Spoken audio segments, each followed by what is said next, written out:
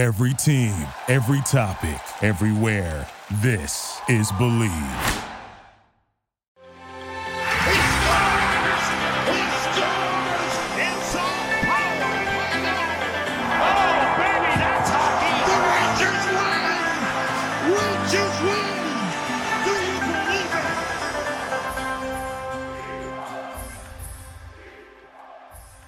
Welcome to another episode of the Blue Crew, a New York Rangers podcast on the Believe Podcast Network. I'm your host, Johnny Lazarus, joined by my good friend, as always, Cody Frankel.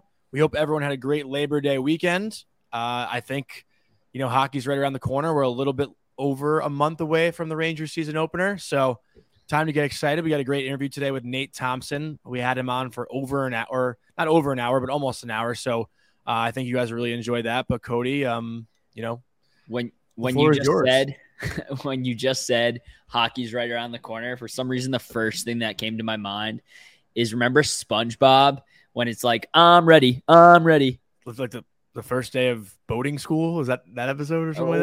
Whatever it is, it's like a meme. The SpongeBob, like where he says I'm ready like 5 times. That's Just where remind. I guess so. Yeah. Funny enough, I'm pretty sure SpongeBob is like a lot more adult than you think. Like, yeah. I think there's some hidden messages in SpongeBob. It's called Bikini Bottom. Yeah, exactly. Are we about to unpack SpongeBob right now? No. I mean, we can. I haven't watched it in years, but we can.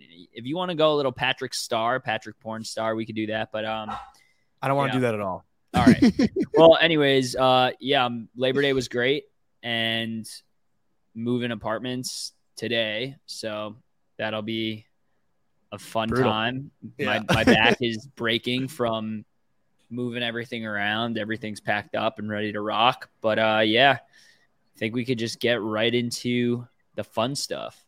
Yeah, we got a lot of fan questions. You guys have been great sending us questions through Instagram. We advise you to send them over on Twitter too, but everyone seems to be using Instagram to ask these questions. So we'll kick things off with a pretty abnormal one, but something that I kind of have an interesting opinion on. And the first question comes from LS1_Rocky. You're not so popular Ranger takes that you normally wouldn't say on a podcast. Do you want me to start? Because I have one that I feel like you might have an interesting reaction to. Okay. So I don't necessarily know if this is a take, but a part of me as a Rangers fan, it's not like I'm not rooting for them to win the Stanley Cup, but I'm almost like afraid that when they do, it's like, what's next? It's almost been, every year as a fan is exciting because like they're almost there. And you kind of just continue to have that hope. And then one day when they do win the cup though, but then it's like, what? They're almost there. They just made the playoffs for the first time in 5 years, you bozo. I'm saying the last decade, though, it's always been like they've been a contender. That falls behind their elite goaltending. But no, I disagree. I think when they do win the cup, Canyon of Heroes is going to be freaking insane, and you're probably going to be so drunk you're not even going to be able to see, and you're probably going to party for a month straight and get fired from your job. But that's what I'm saying. After that celebration ends, like then what? Then we do it again, and I've never had one of my favorite teams. We get to gloat that we won a cup for 10 years or however long you want to gloat for it. But we don't have to say, oh yeah, we won a cup 28 years ago now before you were even born. I'm just afraid of that being like the peak of my existence. I'm out of here. And then everything from there on out is just like, not as exciting. I mean, I've like I said, Cody, I mean, you're a Yankee fan, so you've seen your team win a championship. I'm really like just a Rangers fan and a Knicks fan, so I've never really experienced that. I mean, I root for the Giants, but I'm not a Giants. No, you root for the fan. Jets, you said. I'll root for anyone, honestly. I am a Giants fan. That's my boy. Easy to convince. But I don't know. I feel like there's other people out there who might feel the same way as I do. Like after that championship happens, like I don't think so, man, because I think you just want to get there, man. Like you just want to get we haven't seen it. In 2014, we got fucking smoked, and everybody is, that's the last taste of the glory we have etched in our minds. And it's like, we didn't even really get to taste it. Like we were down 3-0 to the Kings, and we were just waiting for them to finish us off. So I think it's just getting to the promised land. Like worry about that later. Who cares? Mm-hmm. Worry about, if that's your biggest worry in the world, then you did something right. Like who cares? You know? Yeah. Yeah. I don't know. It's just a weird feeling that I have. What would your, not so normal Rangers take be, I guess? And we talked about it a little on the pod with Nate. I just don't think Kakko is going to be a top guy. I just don't think he's going to pan out, how ever or as a Ranger in his career. In his career. Okay. That's a good one. And by all means, I hope he proves me wrong. That being said, like, you can't expect every single prospect to turn into, every top prospect to turn into a super stud. I mean, it happens in every sport, right? It happens in baseball, happens in football. For example, that guy on the Raiders, Alex Leatherhead, he was a first round pick last year or this year or whenever it was, and he just got released. So it's like, it happens in every sport. I used to feel that way about Hedl, and Hedl's slowly proving me wrong. I would like to see it in the regular season as well. Obviously, postseason's better. But I do think he's showing his worth, and I don't think we've quite seen it from Kakko yet. I know he was hurt, so it's kind of tainted a little bit. But he's one guy I don't know. I mean, I really hope he proves me wrong. On the other side of the coin, I think Lafreniere is going to become an absolute stud. But I don't know, man. I don't see that with Kakko. That being said, like, now he's on his 2-year prove it deal. So it's like, it's now or never, right? It's these 2 years. If he doesn't perform, like, he's not gonna be a Ranger in 2 years. That's just the cold, hard facts. We have to make tough decisions these next 2 years with the cap. And, like, if a guy like that doesn't perform, he's gone, unfortunately. Like we saw it with VC, right? Like VC was, I know it's a little different because he came from college and whatever, but he was super highly touted. There were 25 teams that were interested in VC when he signed with us. And now he's like, Hobie Baker winner. Right. And now it's like, he's been on like 6 teams. So it's kind of like put up or shut up time for Kakko. Print that. Very well said. Very well said. Let's go into the next question from Baracket55. Where does Rangers D rank versus the league? I think our D is great. I think it's a good question. I would say top 10, like bottom of the top 10, like maybe that 8 to 10 range, depending on. Well, are we talking like on paper? Or statistically, they were pretty bad last year. No. I'm saying like the guys on our team. All right. I mean, last year was skewed, right? They had 60 games of Patrick Nemeth. Like, he's not on the team. And you know what I mean? Like it's that was a little skewed. I think in terms of like looking at your top 6 defensemen, like how are they compared to the rest of the league? I would say top 10. Like I would say they're probably right around that, 9, 10, 11, 12 mark. You have a premier guy in Fox. You have 2 really good players in Trouba and Keandre. Don't discredit Lindgren. I'm getting to him. You have an absolute warrior in Ryan Lindgren.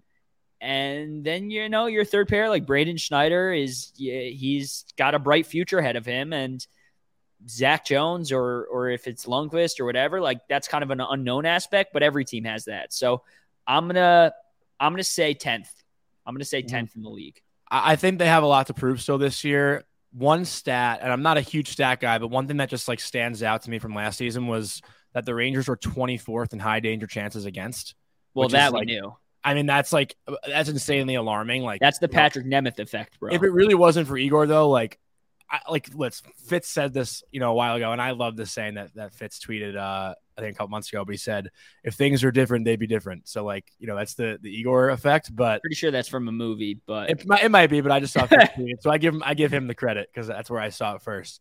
But defensively, they were not very good. They were the second worst defensive team in the playoffs out of all 16 teams. I mean, they have the skill, they have the talent back there, but they need to find a way to put it all together. And I know some fans have been saying that they want to see Fox and Keandre play together. I don't think that's the answer because then you have 2 stay-at-home guys in Trouba and Lindgren on the second pair, and they'll have a hard time breaking out the puck if it's those 2 playing together. I think having Fox and Miller separating on deep pairs helps the breakout a little bit. But, I'll take I'll take our top 4 up against anyone. I think the only, top 4 defensively that I think might be a little bit better might be Carolina right now with, the addition of Brent Burns and Jacob Slavin on their top pair. And then I think it's Brett Pesce and Brady Shea on their second pair who are pretty solid. I can't really think of another top 4 pairing or top 4, defensemen on any team that are that much better. Kleinberg is a big addition for Anaheim, with Drysdale back there and Cam Fowler. Other teams. McAvoy. So what teams did you say so far? I said the Ducks and the Hurricanes, and then McAvoy and Grzelcyk are actually injured for the Bruins. They won't be playing the first couple months. McAvoy is a top 5 defenseman in the NHL in my mind. Obviously that's a little biased. He's a friend of mine, but I would take him up against most defensemen in the league. Are you just not going to talk about Makar, Taves, Manson, and Girard? Well, I mean, they're an obvious one. I think they're an obvious. Yeah, they're like, they are without a doubt. Colorado is the premier defensive team, I think, in the league, and that's why they didn't have to have the best goalie in the league because they're so strong defensively and offensively. I mean, Sam Girard wasn't even playing in the Stanley Cup playoffs toward the second half. Yeah, and I agree. They were still that good. But like you said, Cody, like I would take Foxy and Miller, up against almost anyone. Too bad they aren't paired together, huh? Yeah, but I like that better. Spread it out. Yeah. I mean, Miller. I actually wrote this down. Trouba finished 21st in plus minus at plus 25. Mm-hmm. Miller was like close to behind him at 24th, plus 23, and Foxy was 36 with a plus 18 at the end of the year. So, like Miller and Trouba, I mean, they've done their job. But that's all I really have about the defenseman. Do you have any final thoughts on that one? Nah, I think you pretty much summed it up. And yeah, I mean, I think this group is, for the most part young in terms of D-men, but like very promising. And I do think they're going to, end up being a top group eventually. Maybe not Colorado level, but they don't need to be because they have Igor. So exactly. 100% true. So let's go into the next one. And this one's a hot topic. We've talked about this, I feel like, all summer long. Woo, baby. From Sorkin Matthew again, who sent a great one last week. Should there be a competition between Laff and Kakko for a spot on the first power play unit? I don't even think that's a competition. I think if anything, it's Laff's, but I've been harping on it all year long. I don't want Laff on the first unit. I think he needs to be on it. Yeah. I think he needs to develop more on the second unit and get more touches, get more reps, be the main guy on the second unit, because that's how he'll get better. Like, he just needs to get that experience and get more reps. He's not going to be the go-to guy. If anything, he'll be the 5th option on power play 1. So, well, you wanted him to be the bumper guy, which makes no sense. So shut the fuck up. For people who don't get that context, I've been praying for him to not be the bumper guy on the power play unit, the first power play unit. Just endless texts about Lafreniere not being the bumper guy. But to this point, throw Kakko in the bumper spot. Yeah. I mean, sure. Kakko he won't do anything. So, he's a big body. He can win battles. Yeah. No, I mean, listen, in terms of like an open competition, I think you got to give the first look at Laff. I disagree with Johnny where I do want Laff on that first power play. It's just a matter of like figuring out where he's going to go. Cause to his point, like you don't want Lafreniere on the bumper because then he's not going to put up points. He's not going to get his chance to shoot and stuff like that. Like you obviously want to have him in a spot where he has a chance to flourish. So it's like, if there is no spot for him there, then yeah, all right, put him as the top guy on number 2 and put Kakko in that bumper spot or, someone else and see how that goes from there. But yeah, I don't know so much about a competition, but yeah, completely agree. This next one, this is a really good question. This is from M Crank 10. Rangers win a cup in the next few years. Igor then finishes his career as a Ranger, but his numbers are just 5% below Hank's.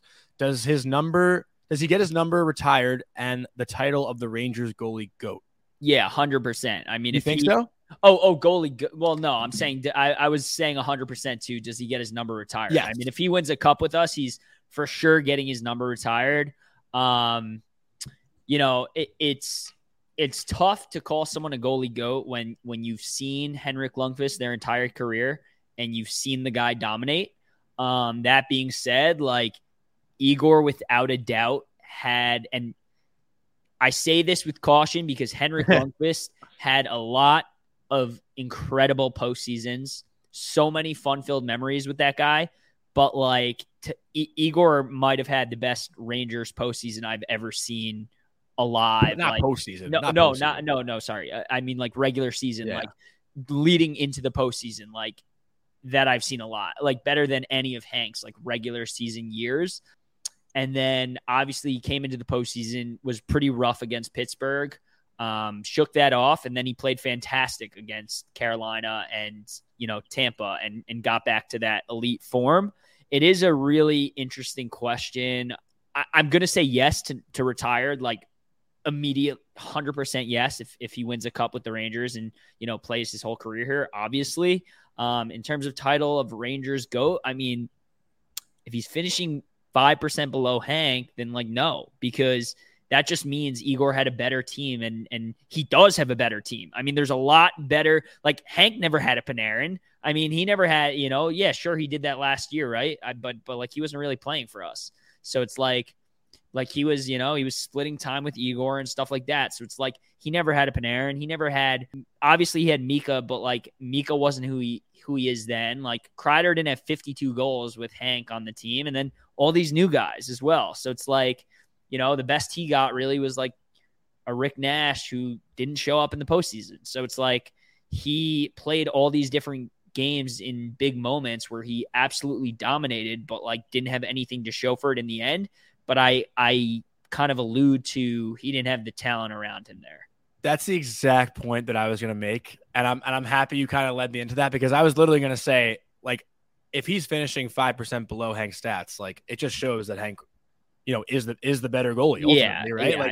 Yeah. Like, he can win the cup and that's great. And that's amazing for the organization. But, and listen, there's obviously the people that will, give you that ring argument, right? Because like, people will say like, oh, he never won a ring. So right. He can't be Of course. I do, like, to your point, like, Hank never had a Norris Trophy defenseman. Hank's best center was like Brad Richards in the back end of his career, and Derek Stepan was the first line center. Like Mika right now is a top 10 center in the NHL. Panarin, like you said, is an MVP candidate almost every year. Lafreniere is a number 1 overall pick. Keandre Miller is going to be a stud. I said Fox is a Norris Trophy winning defenseman. Like this team, there's way more. Like you said, Kreider also. There's way more talent that we saw this past season than. We could have. I don't want to discredit what Richards and Nash did because they were really good, and even Gaborik. I mean Gaborik all like 2 seasons he played for us, but who was the best defenseman like for Hank's years? Like who was like Del Zotto, Mark like Stahl? like offensively, Mark Stahl maybe Michael Roosevelt before he got traded back. No. He did have Keith Yandel that one year, and Yandel went off that 1 year. The one year, yeah. But that being said, like I've never been more confident in saying Henrik Lundqvist is a top 10 goalie that ever lived. Argument could be made for like top 7, top 5, whatever you got to do to make yourself feel happy there. Like if 10's not good enough for you, but like Igor's just not there yet. Mm-hmm. Did he have a career year and like a year for the ages? Absolutely. And I hope he can be a Ranger for life and continue that production. And if he does, like, yeah, we're going to win a cup for sure. Mm-hmm. So. Yeah, no, that was a great question. Thank you, M.Crank10 for saying that. That was a really good one. And the final question we have for this week's episode from Nicholas Branca, another recurring question asker. Uh-huh. What would you give up for Kane, Kakko, and Robertson for a playoff push? And I feel like this is going to be talked about just until Kane is traded or wherever he ends up going. But this can't be the narrative of the season. Like we can't be talking about Patrick Kane anymore. I don't think it's. I wanted it. I think in the offseason, it's just not possible. Yeah. I mean, there's a couple things to consider here. If you're trading for Patrick Kane, there's a 0% chance you're retaining him. Like a 0% chance. The guy's. Even at the deadline, he'll still be owed $5 million or whatever. And like, yeah, you could probably afford him, but like, do you want to give up Kakko and Robertson or like a Hedel or someone that like might cost a lot less that you can actually like fit into your top 9 as opposed to like having Kane this one season going all in and so on? Because next year, I've said this many, many times, there's going to be a lot of tough decisions to be made. There might end up being a cap casualty like a Lindgren or somebody we all really like. So, it's going to make things that much harder. in that regard. Like, that being said, like, if the team is absolutely rolling and they're steamrolling guys and they look like, yeah, they're literally one piece away from winning a Stanley Cup and he's the guy to do it, yeah, I would do that trade. I would give up Kakko and Robertson, like, and not think twice about it. It's going to take a lot more than that. But for sure. I mean, for sure. It's going to cost something like Kakko, a first, maybe a later pick, and like a guy like Zach Jones. Like, they're not looking at Robertson, like, for Patrick Kane, who's deep in his career and he's still a top 10 winger. You know, he's going to put up points in playoffs. He's going to put up points in the rest of the regular season. So it would cost a pretty penny. That being said, like, if another type of guy like that who's doesn't cost as much, won't cost as much, like, if he's a rental and like the Rangers are rolling, like, yeah, I could see them making a move for someone of that esque who will really help this team come playoffs. But like, I just don't see how the cap works. It's going to be interesting come deadline time. And I know that's obviously so far away, but like, right. If you asked me before last season, like, if the guys we added the deadline were Andrew Kopp, Frank Vetrano, and Tyler Mott, and you told me they would have helped this team go to the conference final, I would have been like, you're fucking crazy. But yeah, you know, it's just nuts how everything can change with production and just overall confidence and standings and everything. And, you know, you made really good points there about Patrick Kane. And I don't think, you know, if you asked me 2 months ago, you know, I wanted him because I think it would have been awesome to watch him and Panarin play together. But I don't think he's like the solution to, you know, getting over the hump. So I'm over that. I'm over that whatever that saying is. I'm over that hump. Maybe. I don't know. Yeah. Over exactly. that boat. What's the fuck you saying? One or the other. Yeah. But it's a good question. It's one that's going to continuously get talked about, right? Trade rumors make guys go around. Like, it makes for great content. You know, that being said, like, it didn't happen last offseason. I don't know if it's going to happen this trade season. I would have assumed like he would have got moved in the offseason or during the trade deadline, but he didn't. So it's like, are you really going to give up, you know, almost the same amount for like half a season of Patrick Kane? Like, poses the question, if you really think this team is an inkling away from winning a Stanley Cup and like he's the guy 100%, 80%, whatever to do it, like, yeah, you got to make the move, and you'll figure out the rest later. You'll make the cap work, whatever. But like, if not, if they're still like, oh, we're still like 2 pieces away, then yeah, there's no chance because that's the only move you're making. So yeah, no, I agree. And, you know, I don't really have much else. I just want to thank everyone for sending in the questions. We love them. So continue to do so. I don't have anything else to talk about much. You want to send it to Nate? Yeah, let's send it to Nate. All right. Enjoy this interview with Nate Thompson. He's the man. This week on the Blue Crew, we're very happy to welcome on a guy who has absolutely no affiliation with the Rangers, but he's one of the coolest guys in the NHL and one of my favorite people to interact with and talk to. And I'd like to call us friends, but I also think you kind of want to beat me up. Without further ado, 844 games played in the NHL. Welcome to the show, Nate Thompson. Nate, what's going on? Not much. Thanks for having me, boys. And no, I don't want to beat you up. I just want to chirp you a little bit. You know, we'll have some banter today. Well, I know before we started recording, you were telling us that you're afraid of Jacob Trouba. So can you kind of elaborate on that a little bit? Now you're making shit up. Come on now. Can't prove it. No, I think he's a good player, and he's definitely a guy that you got to keep your head up when you're on the ice, which I respect.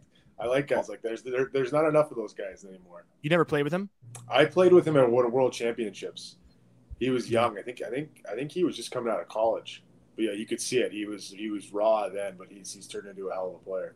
Yeah, I was going to say also, Johnny, you said no affiliation with the Rangers. I think you meant to say no affiliation with the Rangers yet. Yeah. Yet. But yeah, Nate, thanks for coming on. I'm gonna kick this off, jumping right into the NHL. Right now, you're a free agent. What are you looking for in your next NHL team at this point in your career? And, you know, is there any specific city you'd love to go to, or possibly a contender or something of that nature? Yeah, I mean, first off, I want to keep playing, you know, like last year was a tough year. I had shoulder surgery, but, you know, I ended up still finishing the year playing like 15 games and I felt good. And it was kind of one of those things where it's like, yeah, I didn't want to retire having a season like that and I still feel good, and if I still feel like I have, I have stuff left in the tank and I still enjoy it, I was like, well, I'm going to keep playing. And so for me, I want to keep playing. Obviously, I would love to go to a contender. That would be great. It doesn't really matter to me. I still love the game of hockey, and I still enjoy it. I still enjoy going to the rink today. I still enjoy training in the summer, all the things that go with it, even the grind part of it. I still enjoy it. So I guess I just want to keep playing. And if I end up on a contender and I get a chance to win a Stanley Cup, I mean, that's icing on the cake, man. At the end of the day, that's part of the reason I'm still playing too. Is I'm a little kid chasing down a dream. So. I know most guys too would say they're not really thinking about it, but like I said, introducing you, you've played 844 NHL games. Like, are you eyeing down that 1,000 mark? Because, dude, not a lot of people have done that, and you're so close, man. Like, it's got to be something that you think about now.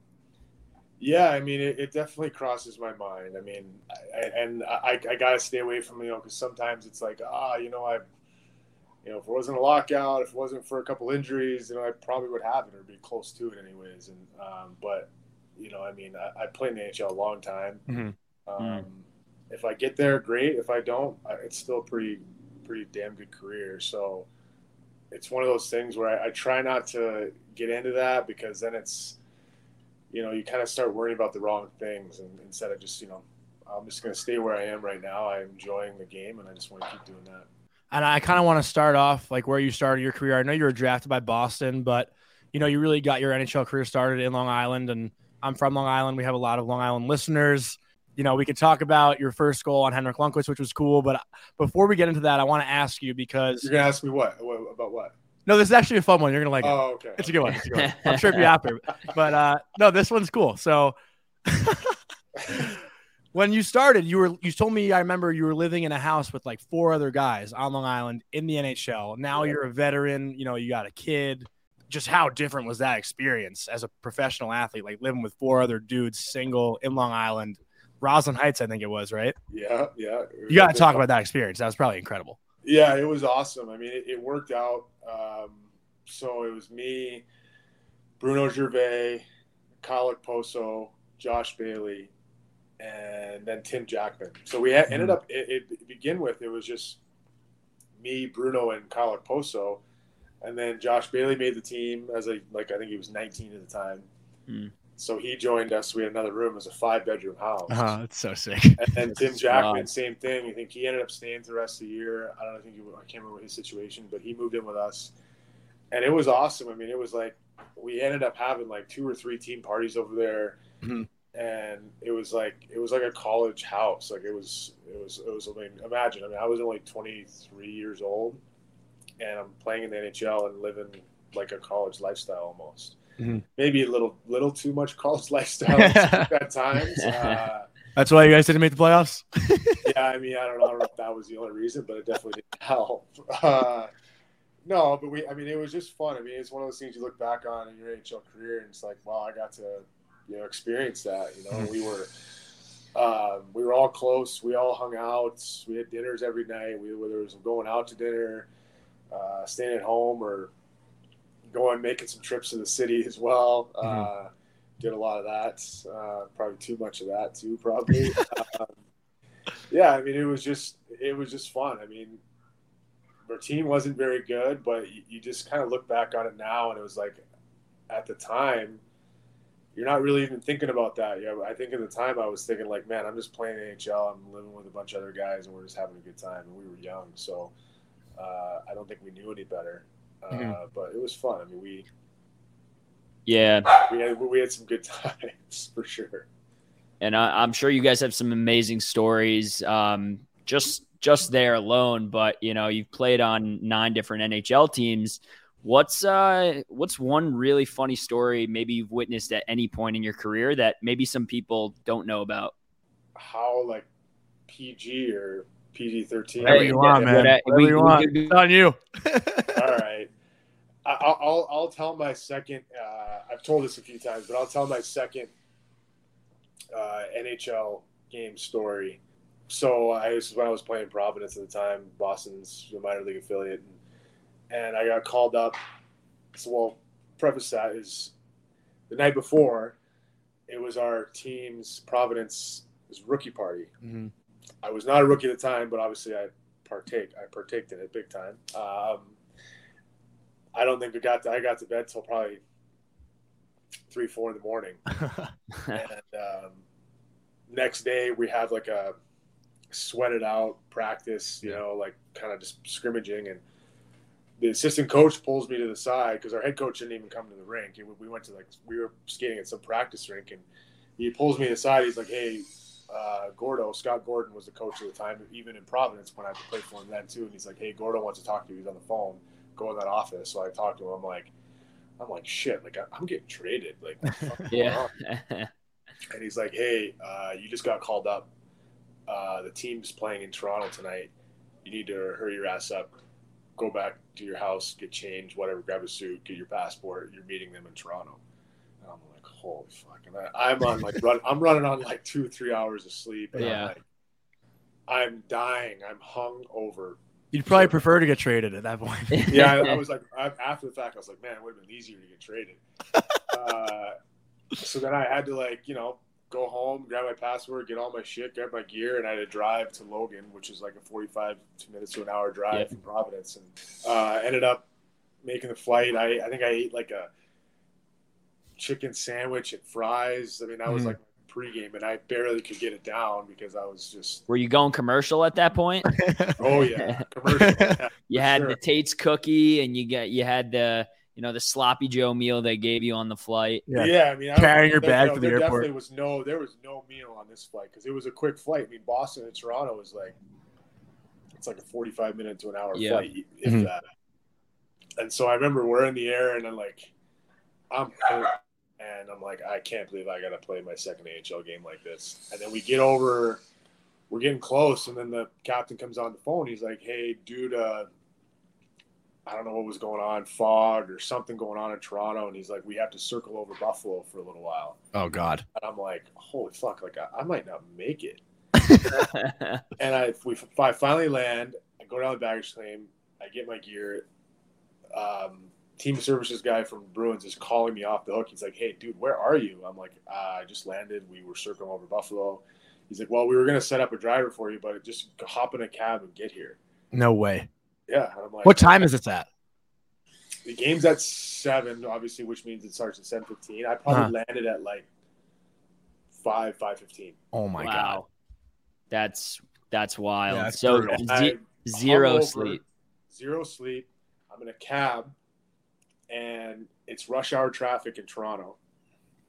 So it takes us, I don't know, at least an hour. And the cab driver's like, and I've never played at the time. It was the ACC Center, I think. Yeah. And I never played there. And the cab driver's like, okay, where should I drop you off? I'm like, don't drop me off out front. Just outside will call with your shit. Oh man! No, they left tickets for me. I get out of the car. I'm in my suit. People are walking in Leafs jerseys right next to me through the front ticket gate. I grab my gear, sticks, and I'm walking with everyone into the front area with my sticks, bag, everything, suit. And some guy must, luckily I'm in Canada. Some guy comes over to me and goes, "Hey, you play for the Bruins?" I'm like, yeah, I just got called up. He's like, come with me. So he takes me in, and I get down there and put my gear down. And I got I think I have 25 minutes, 30 minutes till warm-up's about to start, if that. And so I didn't even have a chance time to warm up. And I remember the assistant coach pulled me in. It was Doug Huda. He pulled me into the side, equipment room, and he's like, hey, we all know the party last night in Providence. We know you're hungover. And he's like, don't worry. He goes, guilty hockey is your best hockey. Mm-hmm. And everyone knew except Dave Lewis was the head coach. And they didn't tell him for a reason, obviously. And I remember tying my skates. And I think it was Glenn Murray was on the team. And he leaned over, said it out loud. He's like, hey, Tomer's fresh. He's ready to go. Knowing that last night, it kind of relaxed me a little bit, him making a joke. And I think I ended up playing 2 minutes, and I thought I was going to puke and warm up. Didn't, luckily. And then I got sent back down that night, and we landed, and I had to drive all the way back to Providence. Oh my God. So I got like a total like 6 hours sleep in like 2 days. And that was my second NHL game in Toronto. That is so brutal. Yeah. So brutal. Yeah. A little bit different than it is now for sure. Does that not happen these days? Like No, those call-ups, like you'll never see. I mean, when was the last time you saw a young guy getting called up playing 2 minutes? You just don't see that anymore. Yeah, I mean, I guess like the way it goes. The young guys that get called up usually like are these like out of college, like right when the college season ends, like draft picks already and stuff like that. It definitely has changed. Oh, it's changed in that aspect. It's changed a lot because I think my first 2 games. I think it was my first 2 games. I think I played no more than like 3 minutes. Wow. Yeah.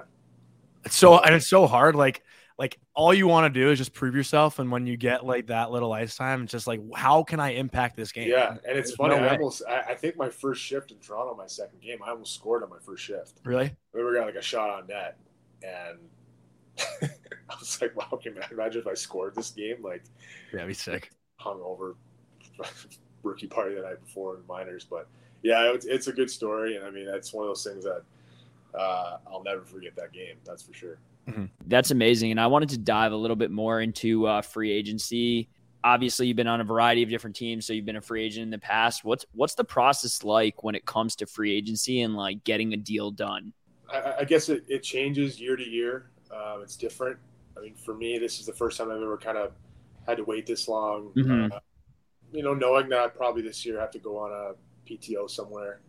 I've never been in that situation before. I've gotten things done and talked to teams beforehand, figured things out, and then I have signed a deal on the first or second day of free agency. And this is just one of those years, circumstances of me getting hurt last year, right? Us not doing very well in Philly, and that's just how this thing goes sometimes. But it's all you need is an opportunity, right? And I was everyone. Every team I've really been on, or even if I've had a contract, I've always had to earn everything I get. It's not like I've never been a high paid guy in the league per se. And it's just the process is just you kind of have to wait around, right? And with now obviously with the salary cap being what it is, it hasn't really gone up this year, and dealing with COVID the last couple of years, it really kind of hindered things for teams being able to spend money, and now they have to kind of allocate their money in their contracts and being able to have cap space. So, that all those things kind of go into it. It really does affect free agency and affects guys, right? Health, or you've seen it this summer. I mean, it's been a relatively pretty slow free agency this summer, and I think a lot of that has to do with cap space and like I said, COVID. Yeah. I kind of want to piggyback off that thought. Cody, No, I was just gonna say. I mean, it makes sense, and also like I feel like by the time camp rolls around, a lot of teams are looking for somebody else on their squad to add that vet presence. Mentor the young guys, still be a contributor in a way, and I feel like that's something that I'm sure you'll fit right in. Yeah, I mean, for me, my role hasn't changed for a long time, and I know I'm realistic. I know what I bring to the table now. Yeah. I know how I have to play, and if it's me being a 13th forward and I'm sitting out, that's fine. I'd be a good teammate, come to the rink every day, help the young guys out, be a good leader, and just kind of contribute in that way. And then when I'm playing, it's same things. It's penalty killing, winning faceoffs, creating energy, being a good, solid, dependable fourth line guy. So it doesn't change for me. It's just a matter of who needs that on their team right now. So I'm just kind of waiting, and we'll see what happens. I know you're pretty active on social media as well. Not other players really are. Are you paying attention a lot to like Twitter and the rumors that are swirling? And do most guys do that? Because, obviously like us, people like us, all we do is like pay attention to all these rumors and we just run with any story. But the players, I'm sure behind closed doors, you'll like see something on Twitter and be like, oh, that's bullshit. I know that guy's not going there or something like that. Well, I think, to be honest, I think a lot of guys do read everything on Twitter, just maybe they're not saying anything on Twitter. So everybody knows what's going on. I mean, in the world today with the Twitter and everything and social media, I mean, some guys know before it's even, announced, right? So, yeah, I mean, I think maybe it's out of boredom. Maybe it's just sometimes it's fun. I don't know. I mean, you can just say you're into it. It's okay. Yeah, it is. I mean, sometimes it is fun to create some banter on Twitter, and I think that you look at a guy like Paul Bissonnette. I mean, he was like kind of the guy that started it. Look how much. I mean, I don't think that's the sole reason of hockey growing, but I mean, it certainly helps.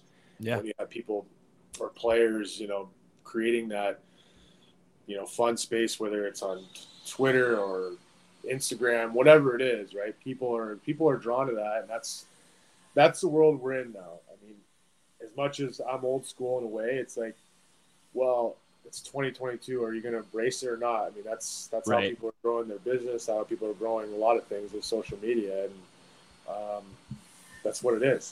There's no way around it. Yeah, and it's funny you mentioned Biz because we had Kenny Albert on the show last week, and Johnny straight up asked him, who do you think's more famous walking in the streets these days, Biz or Gretzky? Because it's like he's really, he kind of changed the game and the social media aspect. Obviously, they have a good thing going with Chiclets and things like that. So you're absolutely right there. But I wanted to ask one more question regarding, all this is free agency again. Yes. No, it's I'm kidding. It's not free agency. But you have been in the league for 15 years and you've played for 9 different NHL teams, maybe more if and throughout minors and things like that. But what was your favorite city to live in, and has it been tough moving around so much? I get asked this question all the time. It's hard for me to narrow down one city because they're all different in their own way. Uh-huh. I mean, I've got lucky. I played in warm places, like I played in Tampa. Yeah, phenomenal. Right. I played in L.A., Anaheim. I mean, your best years in Tampa, right? I mean, yeah, I had some good years there. I had some really good years in Tampa. Yeah. Yeah, it's just one of those things where you're playing in a warm place. It's awesome. I mean, who doesn't want to play in a warm, sunny place where you can wear shorts to the rink every day? But and then I think being lucky to play in like a city like Montreal, to me, that was one of the coolest places to play, just because of the history and wearing that jersey and playing in the Bell Center when it's there's just an atmosphere that you can't create anywhere else, really. Maybe MSG. MSG is pretty close. But yeah, it's just I've been super lucky. I can't really name one because I've played in some really cool places where I've gotten to experience different things, and I feel fortunate. I mean, I know people are like, you play on so many different teams, and yeah, I guess at times it's tough to move, but I think now it's almost like if I look back on my career when I'm done playing, it's like, man, I was on a journey, man. I got to do all this. I got to do an adventure, right? I got to live in these different cities, and for me, it's like, I guess I'm just a little more cultured now. I just know about a lot of different cities, really. Right. For me, it's pretty fun. It's pretty fun being able to experience it. Yeah, and also going around so much, playing for the Islanders, you got to witness where you don't want to go next too. So it's always a good time. Yeah, I mean, I don't know. I don't know if I'm going to say no to any teams right now. Yeah, I mean, the Islanders were good too. That was a fun place to play at the time. I got to play in the old Nassau Coliseum too, which was great, and experience the Islander Rangers rivalry. Yeah, can you touch on that a little bit and talk about your first goal on Henrik Lundqvist, which was, by the way, like the most unorthodox first NHL goal I've ever seen. I mean, knocked out of the midair, shorthanded. Like, you don't see that very often. No, and like I was talking about MSG, I love MSG. Like, it is actually, it's one of my favorite places to play on the road, if not my favorite. Just because it's like the Bell Center. There's like you're at MSG and there's like I don't know if there's like a vibe with, you're in New York, you're kind of like, you're the show. And yeah, you got Margot Robbie behind the bench. How could you hate it? You got models, yeah, exactly. Models and actors and actresses everywhere. So it's not too shabby, but yeah, I mean, it's crazy to be able to score my first goal at MSG shorthanded the way I did on Henrik Lundqvist, who's probably going to be a Hall of Famer. So yeah, it's something special. It's one of the reasons I probably will always love playing in New York. And yeah, to answer your question about the rivalry, I got to experience it. I didn't really know. I think more so until I was in Nassau playing at home, because I remember playing like the first game against the Rangers, and guys like warning me, be like, "Hey, listen, like it's rowdy." Yeah. Like, okay. And then I realized what they meant by how rowdy, because there'd be like 5-6 fights in the stands. Yeah, I was just gonna say that. There's more fucking fights in the stands. You're playing the game, and there'd be like a TV timeout or something like that. And you look up, and there's just people falling down the stairs. Oh my god! Going over benches, and I'm like, oh, so that's what you mean by getting rowdy. And I'd never seen anything like that before. And funny story, actually, is another good story. Is my mom came to visit and came to a game. We were playing MSG. At MSG playing against the Rangers. I was on the Islanders at the time, and she's sitting in the stands, and some guy behind her chirping you, yelling, "You fucking suck, Thompson, you piece of shit." Da, da, da. And my mom turns around. Keep quiet about it. She turns back. She goes, "Hey, listen, that's my son. Watch your mouth." And I guess right away this guy changed his tune. Oh yeah. I was like, "Oh my god, I'm so sorry. I didn't realize." Da, da, da.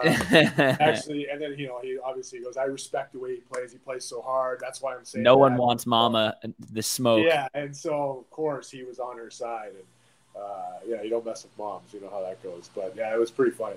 It's so funny that you say that too, because one of the best things I've heard, Big Cat said this on Pardon My Take. Every professional athlete once a year should be able to beat the shit out of a fan. Like, you know, if you're going to go to the game and give it, you better be able to take it, you know? Yeah, there's been times where I've wanted to, for sure, because fans, man, they're ruthless. I mean, especially in cities like New York or Philly. Mm-hmm. Philly, I'm sure. Oh, Phillies, they are not afraid to boo you, and they're not afraid to tell you how they feel. So, yeah, I mean, I don't think I would ever do it. Yeah.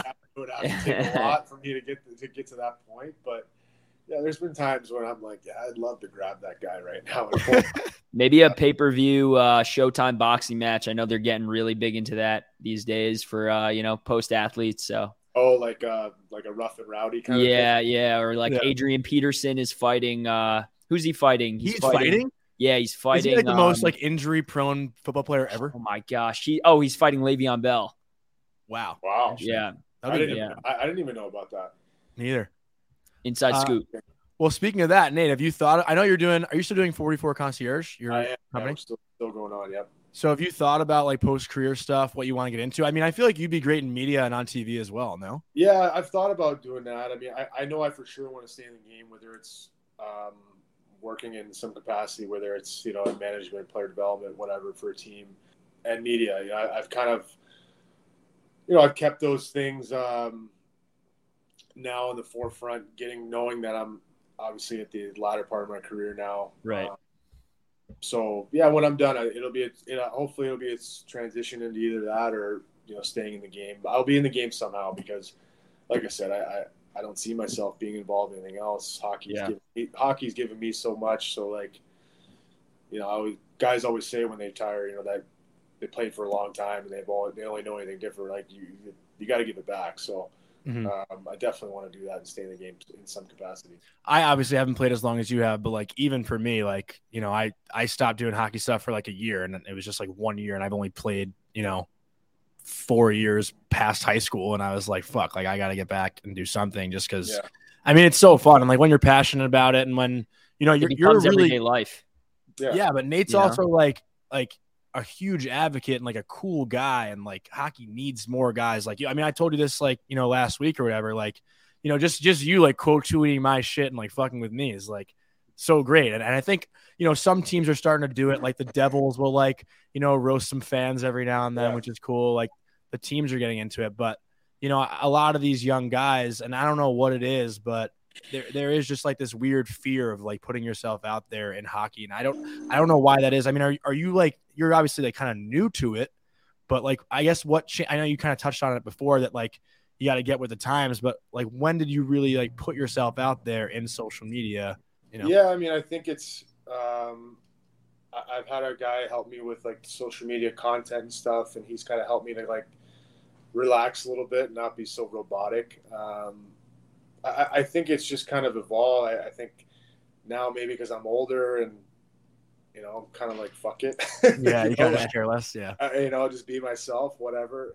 It doesn't really matter. Just have fun with it.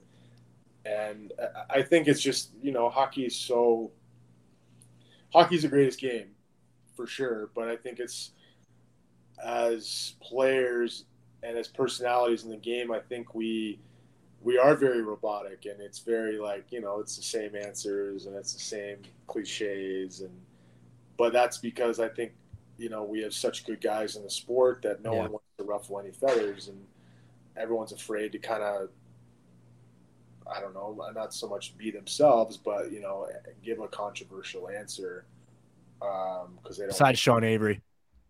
Yeah, besides certain guys, obviously. But I think that it's starting to get better, though. I think you're starting to see guys be a little more open. I think when you watch the playoffs and you see guys going back and forth at each other in the media, right? Fucking great for hockey. Mm-hmm. You create those rivals, you create that hate. Fans get into it. I mean, I think it's great for the game. I mean, yeah, I mean. I don't think we're on the level of like NBA or NFL, no. And I don't know if we'll ever get there, but I think it's going to create a lot more entertainment for hockey with guys just being more open and being not afraid to say what they want and how they feel. Not a baseball guy, Nate? I like baseball. I do like baseball. Yeah. No, that's great. So I want to ask one question regarding the Rangers. The Rangers are in cap hell, and they're going to be for quite some time. But if Chris Drury comes calling, are you answering the call? Absolutely. Yeah. I mean, it's the New York Rangers original 6 team, add the teams to 10. And yeah, I mean, I would definitely be all about it. I mean, like I said, I'm not in a position right now to be turning down contracts or telling teams that I don't want to play for them. I want to play hockey, and I want to keep doing it. And to be playing on the New York Rangers, I mean, that'd be a dream. That'd be awesome. Yeah. And this is the pitch, because their PR sometimes listens to our pod. So, what did you say, Drury? CR? No, I said their PR. Their PR. Oh yeah. I mean, you seem like a great character guy, great person. So I think you'd be an awesome fit if the opportunity ever presents itself. Yeah, and you have to get us tickets. 100%. Against the glass, so we can chirp you. Oh, against the glass, huh? Yeah. We're particular. Okay. And then are you guys taking me out for dinner after I get you guys? Nope, you're paying. Yeah. I'll take you out. Johnny's poor. Okay. All right. That sounds like a fair deal for me. Well, can you actually take us into like the minds of the current Rangers right now? Because, back in 2011, you played Game 7 Eastern Conference Final against the Bruins. The Rangers were 2 wins away from the Stanley Cup Final this year. What is your mindset going to that summer? Because, obviously everyone says you never know when you're going to get back there. And, a lot of this team is pretty young, but so was that Tampa team. And obviously they ended up, doing what they've done the past 5 or so years, but you were there for the start of all that. So right. I feel like your mindset then would be similar to the team now. Yeah, it is. And I always say this, and I think, the Rangers are a very good hockey team. I was super impressed with them this year in the way they play and the guys and all the different type of players they have on their team. They're super skilled, but they play hard. I mean, they're fun. They're a fun team to watch. And then obviously they have a world-class goalie in Shesterkin. But you can't succeed without failing. Yeah. And I think that, I've been on teams where we've gotten close. And you look at Tampa, I mean, man, you look back at, the 8 years before they won those cups, like they lost, like they couldn't get over the hump. They went to the finals, they lost in conference finals. When I was there, we lost in conference finals, and they kind of had to go through these like ebbs and flows, and you learn how to win, like and I think that it goes a long way. You fail like that over so many times, you kind of like you figure it out, and that's why Tampa, I think, is in the class they are now. They just know how to win. They know, they figure out, even if, and I think at times, you guys could say it.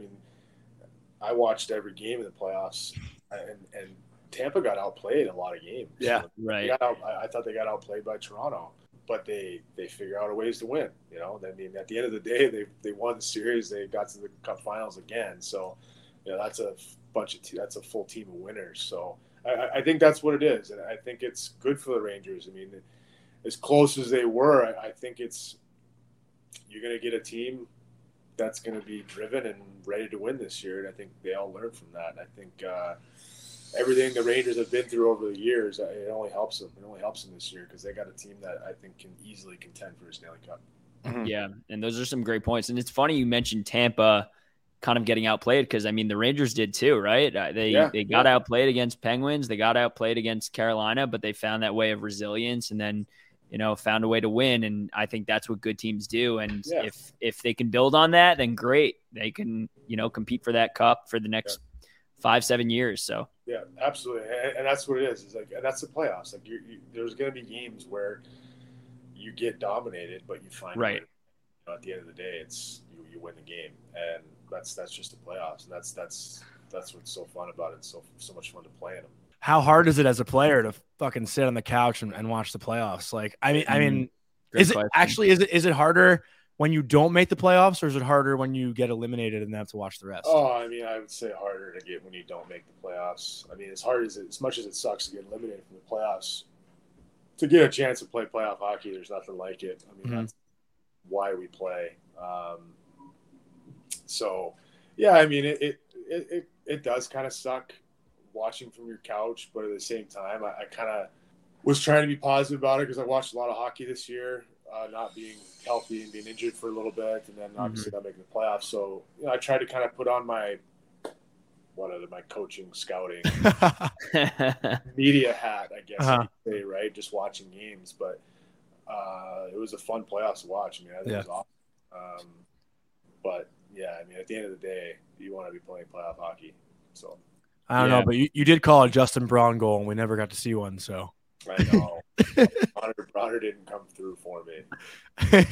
And he's got a hell of a stick, though. Good stick on that guy. Yeah. Did he end up signing anywhere? Back to Philly. He's back to Philly? Back to Philly, yeah. Wow. I didn't know that. Me neither. Yeah. He was a good addition, though, that's for sure. And didn't you have a overtime playoff goal once, or with Anaheim? No, did you not? I don't think I had. I mean, I've had overtime goals in the regular season, a few, but never. I don't think I've ever had one in the playoffs. I thought one hit off your shin and in overtime. Oh no! I don't know. I know which one you're talking about. They thought it did, but oh, you didn't get the credit. But Corey Perry. Scumbag. He doesn't need those. Yeah, I think it actually was his, but guys were all over him. I think it was against Calgary. Yeah, he ended up getting it, I think. Yeah. Damn, I really thought that was you. I vividly remember that goal. Didn't you guys sweep that series? You had a bunch of goals. We swept against Calgary. Yeah, we did. We swept. That Anaheim team was good. Yeah, we were really good. We had some fun years in Anaheim too. I remember you scoring a bunch in that run. No, I had a very good first round against Calgary that year. Yeah, I remember that. Really good year. Yeah. Cody, go into the movie one. You want me to? All right. Yeah. So transitioning from hockey a little bit, if you could be one character in any movie or TV series ever, who would it be? In a movie or TV series? Yeah, just one character. I think if I was going to pick a TV series, I would be Tommy Shelby from Peaky Blinders. Unreal answer. Johnny doesn't know what TV is, so you can. I don't watch shows at all. Unreal answer. You might eventually die of lung cancer real soon, but yeah, because he just hacks cars. Did you hear? Well, he makes it look so cool. Though. I know. When he was the way he flicks it up and when he was doing season 3, I think it was season 3. He did an interview and was like, "Yeah, I smoke 1,000. I had to smoke 100 cigarettes every season, like crazy." It's nuts. He's nonstop smoking. I think Tommy Shelby, and then if it was like a movie, it would have to be Tom Cruise, man. Oh, don't say what I was gonna say. Maverick. Oh no, okay. I was gonna say Ethan Hunt from Mission Impossible. No. Yeah. Maverick, man. I mean, who doesn't want to be a fighter pilot? Being a CIA agent. Yeah, I mean, I don't know. I mean, it's hard, but I think for sure Tommy Shelby, Peaky Blinders. I mean, that's awesome. Badass. I've never seen any of these movies, so I can't really contribute. You need to stop watching Rangers games nonstop. And maybe watch. No, I just watch Adam Sandler movies on repeat. That's all he does. But Johnny's Big Daddy for sure. I'll throw one at you though. Who's playing Nate Thompson in a movie though? If there's one about you. Ooh, shit, that's hard. I know who. Who? Joe Manganiello. Oh, Joe Manganiello. Who the fuck is that? That's a good one, right? That's a good really one. Good one. Yeah, you like that? I would take that. I know Joe a little bit. Actually. Who is that? Johnny, look it up. I don't even know how to spell that guy's name. He's married to Vera Farmiga. Yeah. Vergara. Yeah. Oh, yeah. So, yeah. Probably a handsome guy. He's definitely a handsome guy. He's a lot bigger than I am too. So He's massive. Yeah, and he's a huge hockey fan, by the way. Really? He's from Pittsburgh. Big Penguins fan. Oh wow. Yep. Well, that's another fun one to ask. What was your like favorite celebrity encounter over your NHL career? I mean, you must have had some in LA, no? Yeah, I mean, Will Ferrell was at a lot of our games. Sick. He's a huge Kings fan, and he came down to the locker room a couple times. I mean, that was cool. I mean, seeing Will Ferrell, it's Will Ferrell, right? Yeah. So, that was awesome. I think he's right up there. I pitched to Steve Mayer once, the chief content officer of the NHL. I told him that there should be a Christmas Day game in Rockefeller Center and have Will Ferrell in the Buddy the Elf costume in between the glass interviewing players. I thought it was like my fucking most genius idea ever. Yeah, he shut you down. People would definitely watch that. That's for sure. Yeah. Well, I guess on that note too, like, you know, we didn't touch on this really, but you grew up in Alaska. Not many players from Alaska in the NHL. I mean, right now, Jeremy Swayman, I think, is one of the few. And you grew up with Dubinsky and Gomez. Mystery Alaska. I know the MLB just did like the Field of Dreams game. Good movie, and I just watched Field of Dreams for the first time actually like 2 weeks ago. But how cool would it be for you if the NHL did like a outdoor game in Alaska? Like the Lake Tahoe one was so sick. I think it'd be awesome. I mean, it would obviously be pretty hard to navigate that, it being in Alaska. But I think if they could do it, I mean, I know players would love to play in a game like that. I know players love playing outdoor games. I mean, it's such a spectacle. But, yeah, I mean, growing up in Alaska was awesome. I mean, I feel pretty lucky to be able to say that I was born and raised there and came out of there. And we've had some really good players, too. I mean, like you guys mentioned, Gomez, Dubinsky, Matt Carl, another one. You know, I grew up with him. We played together all the way growing up. And then now Swayman, right? He's sick. He's very good. Yeah, he's sick. Kind of that next generation, that next wave coming up, and it's awesome to see. We always root for our own, and I hope that he has a long, really good career in Boston. But I mean, Alaska was awesome. I mean, just to be able to, I mean, it's such an outdoorsy place. It's a beautiful place to go and be from, and I mean, I don't know. There's not much else I can say. It was just it was a cool place to grow up. Can you give us your best Gomer and Dubinsky story? I actually I remember you talking about it on Missing Curfew that like Gomez at a face-off like told you to switch your stick or something. Like, that's pretty funny. Yeah, this is when he was playing on the Rangers, and I was playing the Islanders, and it was at Nassau Coliseum, and I think there was maybe there was a little bit of a longer whistle in between draws or something like that. And I was taking face-off on my offside, so I was going to go to my forehand. And I was like setting up like that. He goes, "Hey, what the fuck are you doing?" I'm like, "What do you mean?" He's like, "Turn your hand over." He's like, "Get good at like going on your offside on your backhand. You'll have more strength coming through, and it'll be harder for guys to win faceoffs against you." And I'm like, "Okay." So I turned my hand over. I never took faceoffs like that. And of course, he wins the fucking draw. Well, obviously, yeah, he's not going to let you win the draw. I'm like, "Thanks a lot for the tip that you just snap it back in my defensive zone and make me look bad." But to his credit, man, like I worked on that, and that's how I win faceoffs a lot now is on my offside of my backhand. And he was right. You see a lot of the best faceoff guys, and they're not really going on their forehand; they're offside. So it was a great tip and a pretty funny story. That's just like he says, we take care of our own up in the last. Yeah. I was just saying that's like kind of blind trust. Like, what if he was just fucking with you and like made you lose the draw on purpose? Like, yeah, I mean, he could have. I mean, maybe he did a little bit, knowing he was going to face up, but in the long run, he was helping me out. Yeah, that's funny. The funny thing is, Johnny for sure had to look up Mystery Alaska right before this to what the fuck ask you a question. That's He doesn't watch movies. movies. Yeah, what team do they play, Johnny? The Rangers. All right, just making sure. Yeah. What's the who's the little fast lefty? Stevie something? Stevie Weeks. Yeah, Stevie Weeks. Yeah. He skates the river. Yeah, he's nasty. I like that. That'd be so cool. Like such a cool helicopter shot of like players skating a river into the rink. Like, come on. Yeah, I mean that would be bad. It would be hard to pull off, but it would be hard to incredible. pull off, but if they could do that, that would be incredible. So badass. Yeah. Nate, are you cool with like one or two more questions each? I know we got a lot of time here. Yeah, I got nothing going on. Cool. All right, so we'll do 10 more. 10 more. Well, what's going to happen is we'll say one more, and then as Johnny asks his question, he'll say, oh, sorry, I got one more for you 4 different times. really have nothing going on, boys. So, yeah, fire away. All right. I think my last one is, who's been your favorite teammate to play with over your career, and who's been the toughest player to play against? Oh, fuck. You guys are giving me the tough ones, man. You like that? We'll give you the easy ones. I've had some great – it's hard, man. I can't narrow down one team. You could say a few. Yeah, I mean, I've had some great teammates. I mean, guys that I'm still friends with. I mean, like my time in Tampa, we had a close group of guys where I still keep in touch with, like Marty St. Louis, Teddy Purcell, Stammer, Ryan Malone, to name a few. And then in Anaheim, right, I mean, I had like Getzlaff, great captain, great guy. We had a great group there. I mean, fuck, it's hard, man.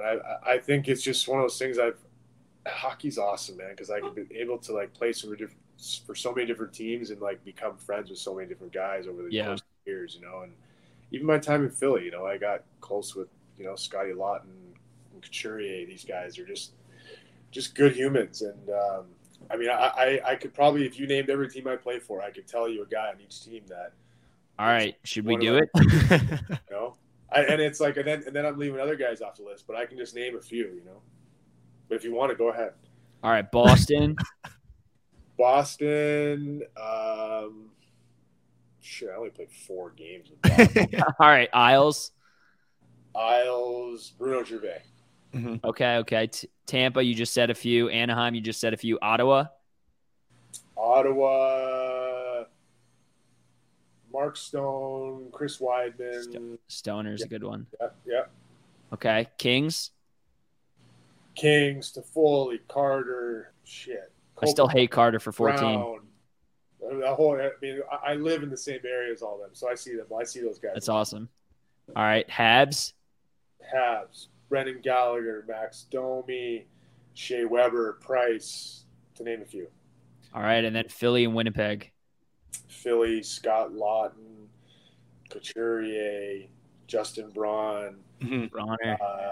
Kevin Hayes, Keith Yandel, Winnipeg, Paul Stasny, Wheeler, Scheifele, Mason Appleton, Adam Lowry. Yeah, to name a few. I mean, that's awesome. Right, now, which player on those teams do you hate the most?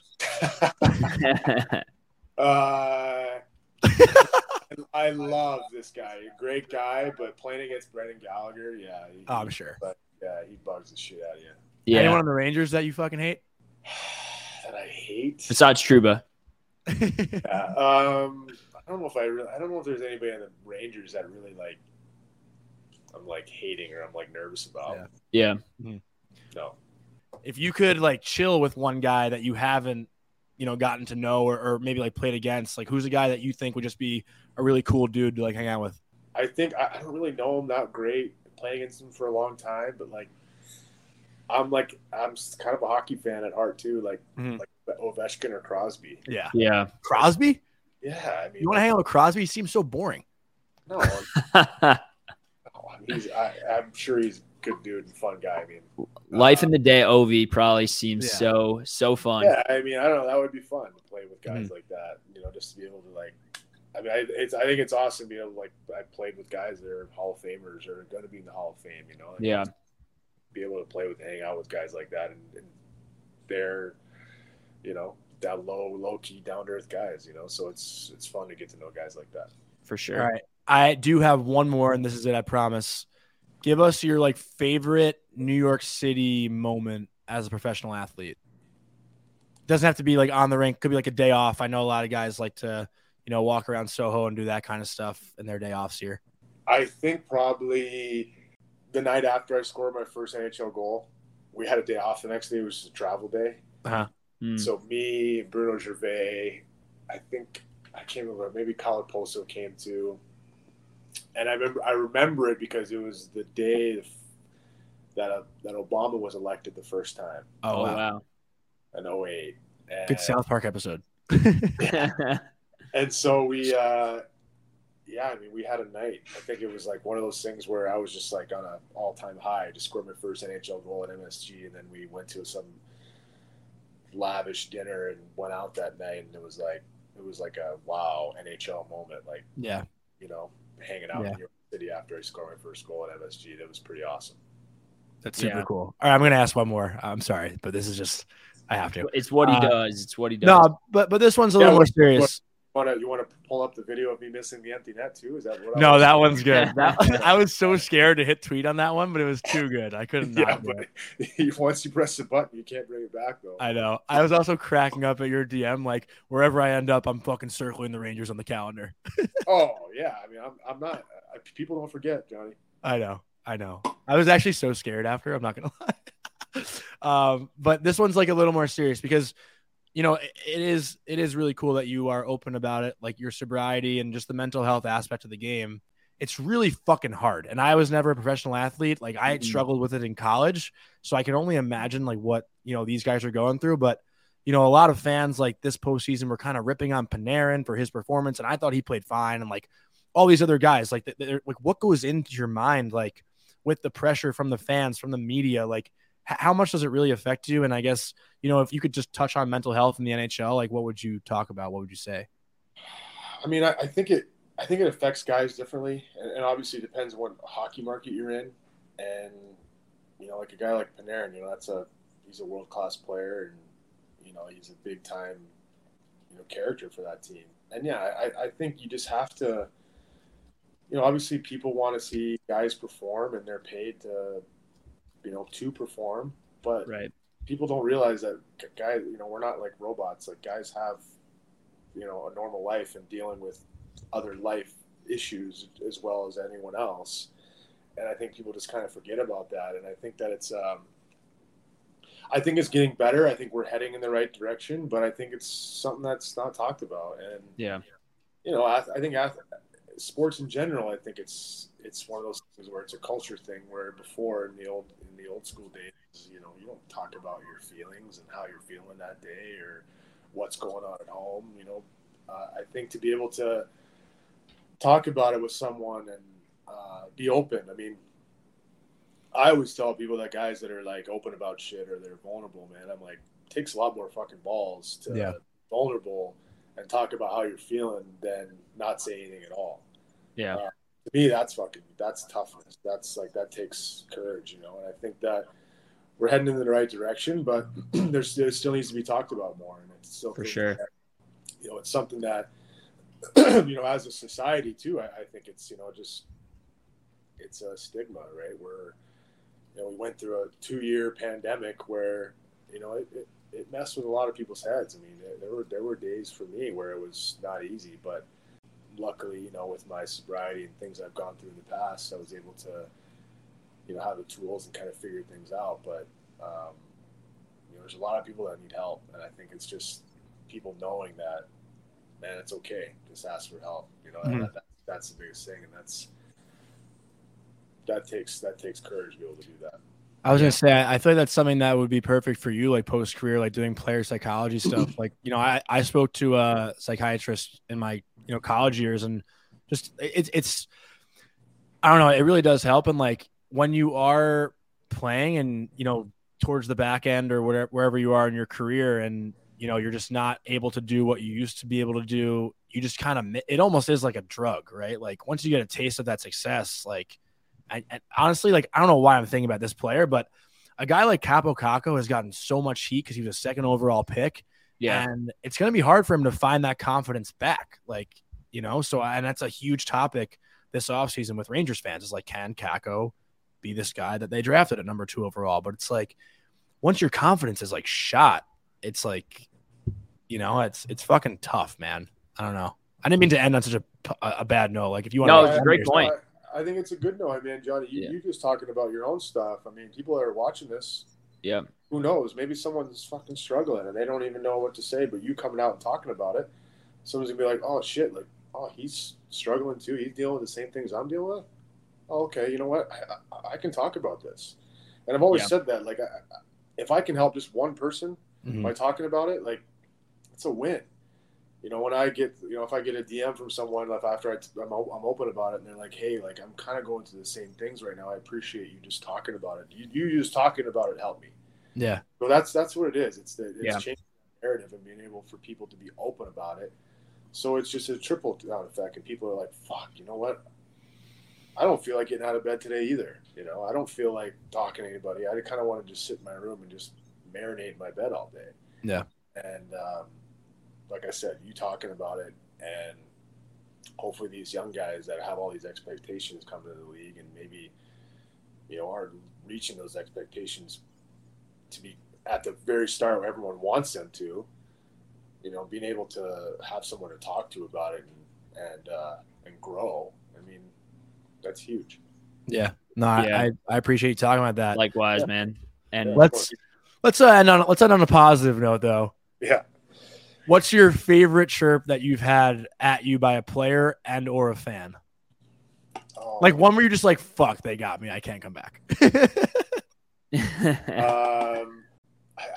I don't know. I can't remember any ones with a fan, but like I remember, I don't think it was said to me, but I heard it. I overheard it, and it was Brendan Witt when I was playing on the Islanders. Yeah. Uh-huh. One, I can't remember who it was on another team, but it was like off the face-off, and he just looks over the guy and he goes, "Is that your mean face?"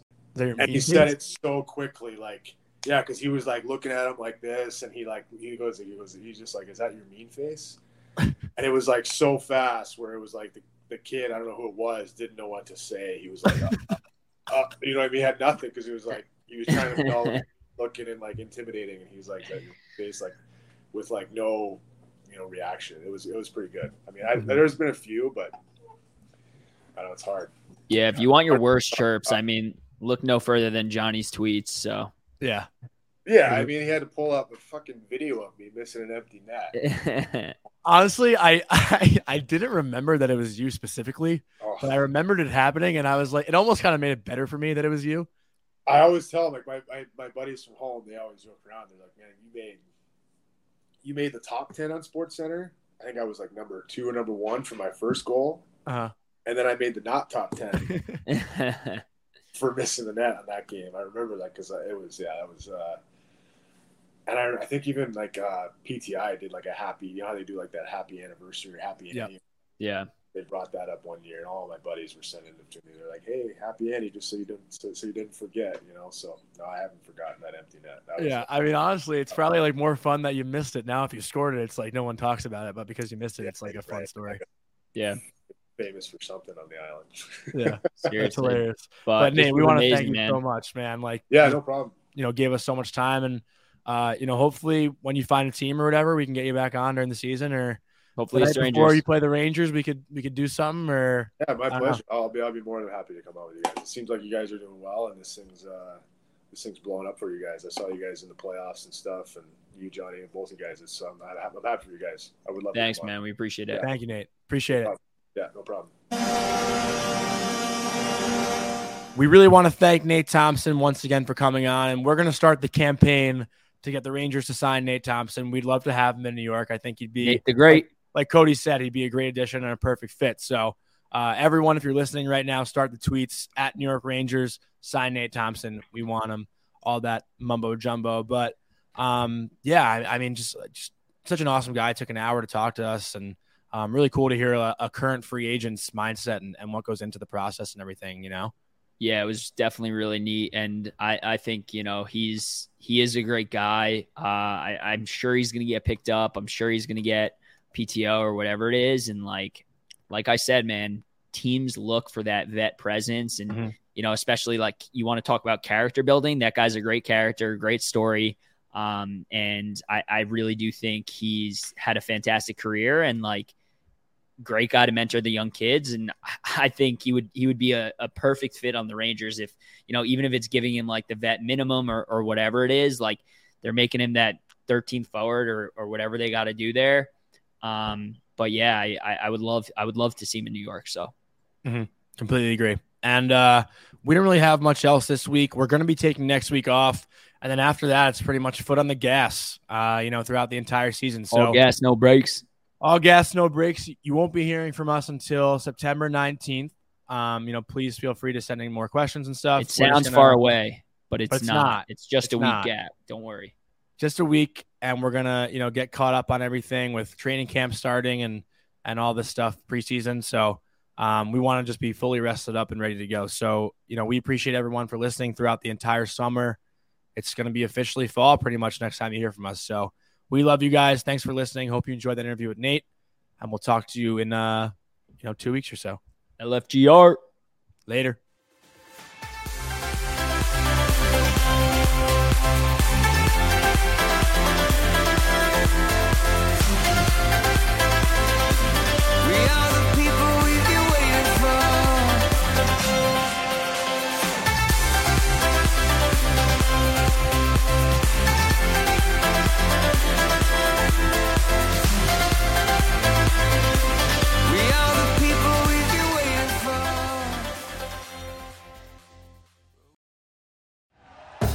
Thank you for listening to Believe. You can show support to your host by subscribing to the show and giving us a 5-star rating on your preferred platform. Check us out at Believe.com and search for BLEAV on YouTube.